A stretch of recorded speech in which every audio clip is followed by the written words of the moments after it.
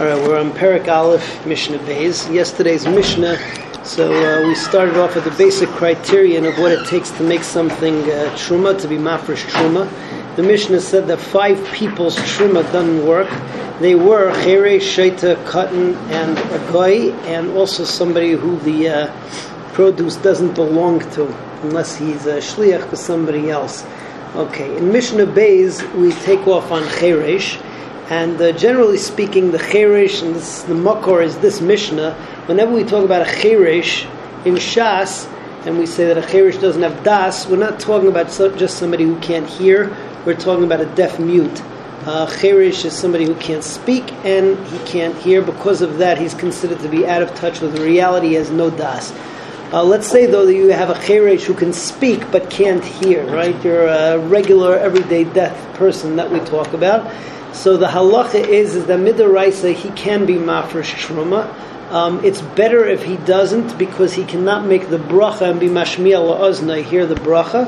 However, if he is mafresh truma, making the bracha or not making the bracha, the truma works because the bracha is not ma'akev. So that's Mishnah Beis. Cheresh hamidaber ve'eno shemea, a cheresh who can speak but can't hear. Lo yitron, he shouldn't take truma. Ve'im taram, but if he does, truma say truma, the truma works. Cheresh shedibra ve'chachamim b'chol makom, but the cheresh that the chachamim talk about everywhere is she'eno lo shomea ve'lo medaber, that he can neither speak nor can he hear.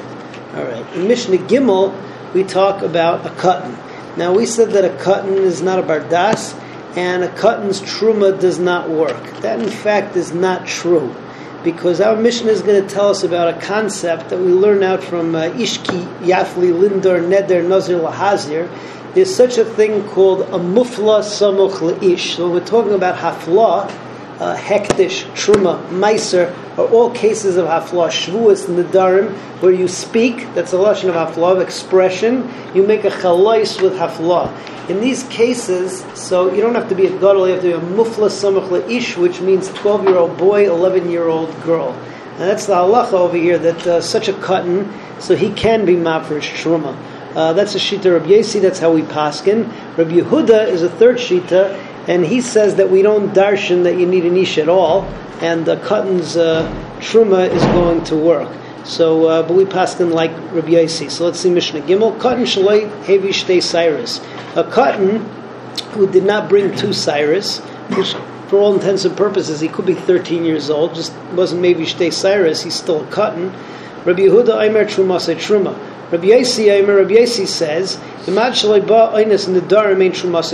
if he's not a mufla samach le'ish, if he's not an 11-year-old girl or a 12-year-old boy, then the truma doesn't work. We should bolo einis nedarim truma say truma, but once he gets to the age where his nedarim work is a mufla samach le'ish, so then it's going to work.